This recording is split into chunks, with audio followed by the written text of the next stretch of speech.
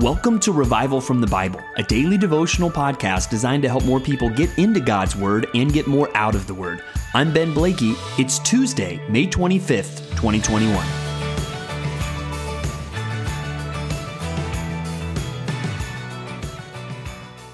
It's probably time for us to admit that we use the word awesome too much.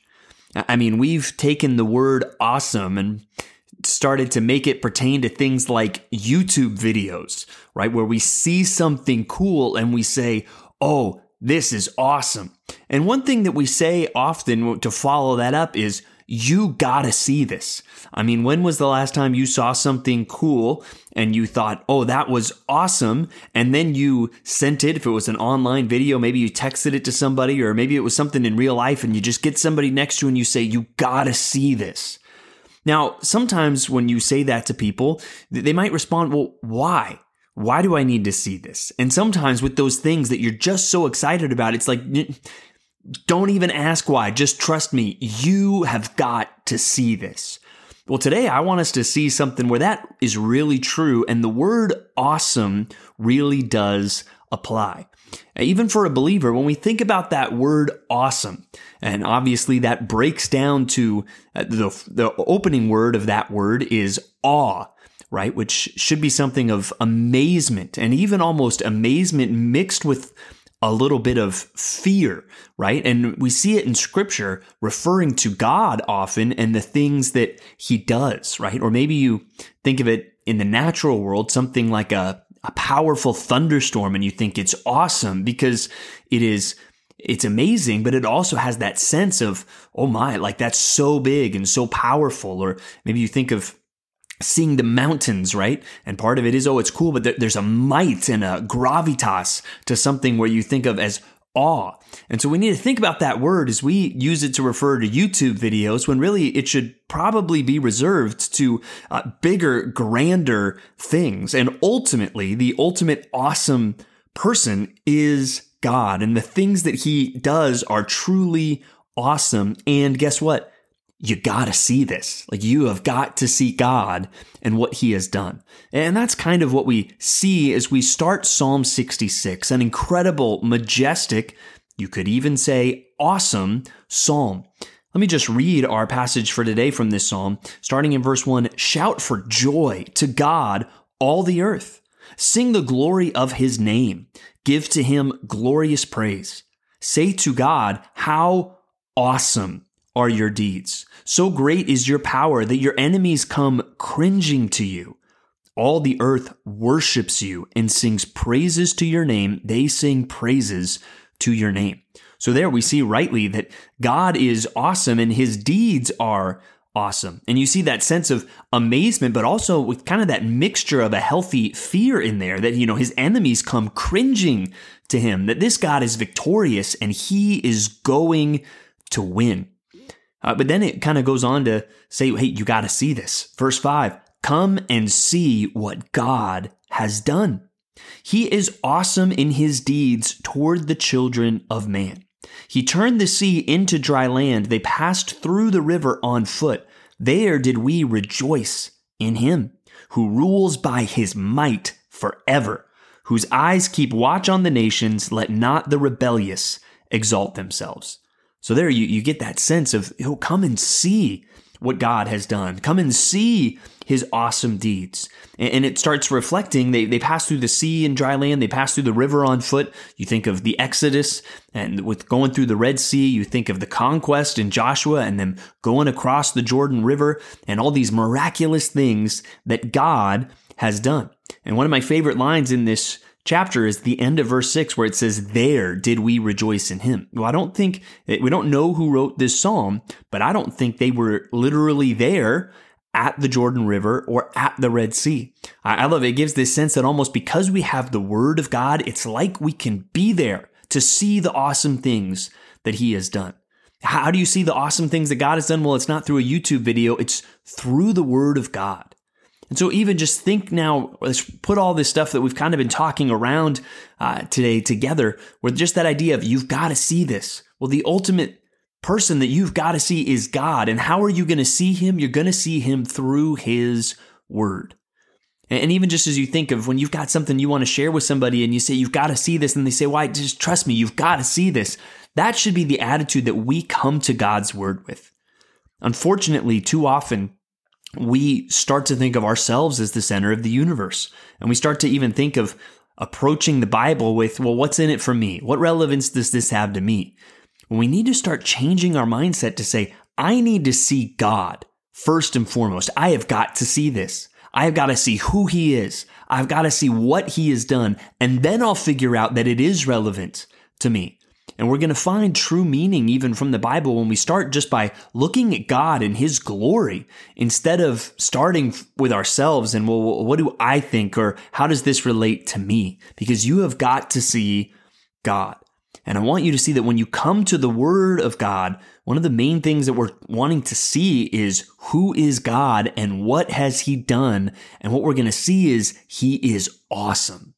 And he is truly amazing, and he has a weight, a gravitas that no one else has, and he should be rightly feared. That there is nothing as majestic as God. And so we should approach the word of God with a humility, saying, hey, this is his word. I need to listen to it. But also kind of even with that eager anticipation of, I want to come and see. I'm going to come and see God and what he has done. And I hope every day that you approach God's word, that's the mindset that you have. Well, now we're going to see Jesus teach on something, and we're also going to see, I think, it exemplified in a couple of our other passages this morning. So let's go first to Mark chapter 10, verses 35 to 52. And here we see James and John, and we start to cover some of the same stories that we've looked at in various Gospels.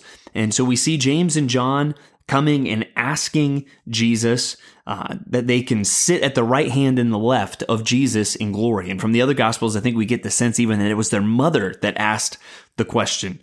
And Jesus says, you do not know what you are asking. Are you able to drink the cup which I drink, or to be baptized with the baptism with which I am baptized? Basically saying, hey, I'm getting my place in glory through suffering. You ready for some of that? But he goes on to describe, no, the leadership that he is looking for and the greatness that he honors doesn't come through people seeking glory for themselves. It comes through servant. And he describes what it's like among the Gentiles, but then in verse 43, he says, but it shall not be so among you. But whoever would be great among you must be your servant. And whoever would be first among you must be slave of all. For even the Son of Man came not to be served, but to serve and to give his life as a ransom for many. And there we see the mindset that every believer should have. Today is not about me. My home is not about me. My job is not about me. My role at church is not about me. I am here to serve. And that is what Jesus calls us to do, and that is the example that Jesus has shown. It's also the example that we're going to see from the Apostle Paul. Now as we go to 1 Corinthians chapter 10.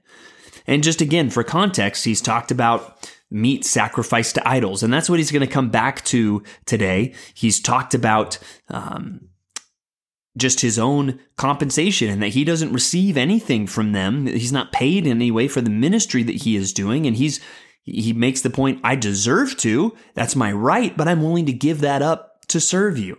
And then in chapter 10, he's coming back now to idolatry. And as we pick it up, as we're looking at verses 14 through 33, we see, he's talking about this meat sacrificed to idols. And on the one hand, he has written, hey, meat sacrificed to idols, since idols aren't real, it's really nothing. So it's not bad. It's not sinful to eat meat sacrificed to idols. But today he comes back basically to the dangers of idolatry and saying, flee from idolatry.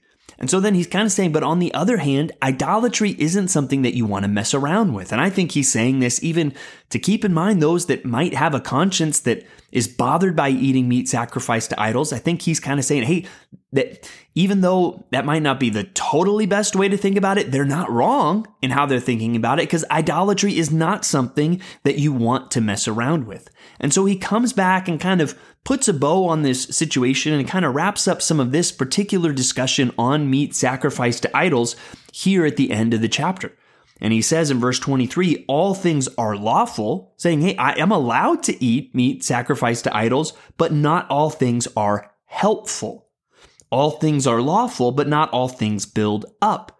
Let no one seek his own good, but the good of his neighbor. Right? And so he goes on to basically say, hey, my goal isn't what am I allowed to do? What I want to ask is, hey, what's the best thing that I can do? And how can I serve others? And that's where, again, the issue for us might not be meat sacrificed to idols, but there will be things where we need to not ask, well, what am I allowed to do? And instead we should ask, what's the best thing I can do? In particular, what can I do to serve others? And that's kind of what we go on to see. Basically, he's saying, hey, you should serve others. So if an unbeliever kind of invites you over, probably the best thing that you can do to serve them is just don't ask any questions. Right? Don't ask about the meat because maybe you'll offend them if you don't eat it, right? Just don't ask. Try to serve them. Let them be hospitable to you. But hey, if it's a believer, and that's maybe more the situation, and you know someone's around, or you know for sure this meat has been sacrificed to idols, well then don't eat it, because then you'll be able to not bother the conscience of your fellow believer. So instead of, well, hey, meat sacrifice idols, what am I allowed to do? Ask, how can I serve others? Whether that's an unbeliever or whether that's a believer. And then we get to a very familiar verse in verse 31 where he says, so whether you eat or drink or whatever you do, do all to the glory of God. And that's easy. You know, we plaster that verse over kind of anything that we do, and we do want to do whatever we do to the glory of God, but kind of in this specific context, what we're seeing is how do you do something for the glory of God? You do it by trying to consider other people, where he says, give no offense to Jews or to Greeks or to the church of God, just as I try to please everyone in everything I do, seeking not my own advantage, but that of many, that they may be saved.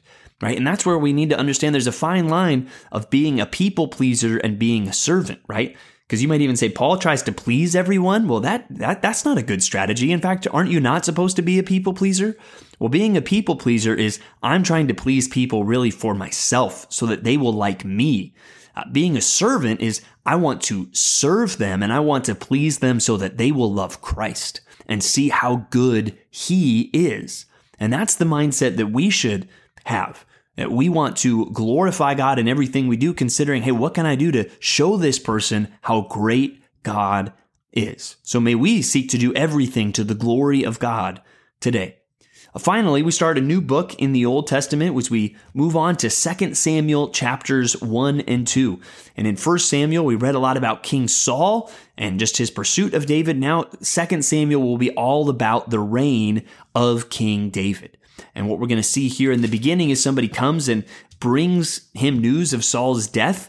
And this person, even lying, takes credit for Saul's death. And David responds by having this person killed, saying, you raised your hand against the Lord's anointed. So you can see even in death how seriously he speaks about that. And then he writes a very touching lament.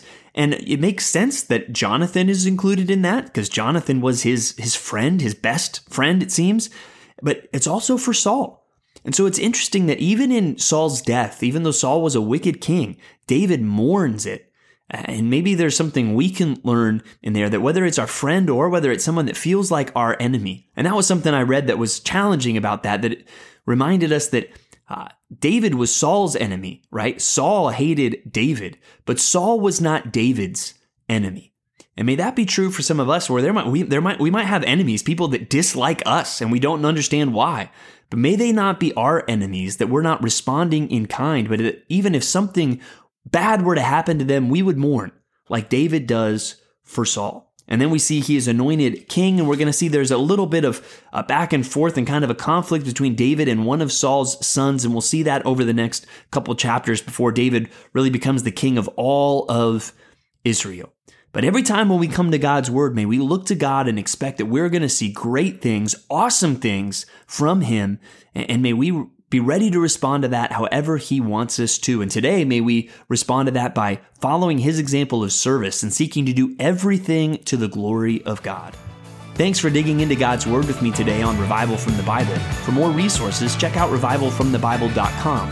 To learn more about Compass Bible Church Treasure Valley, go to compassbible.tv. The grace of our Lord Jesus Christ be with you.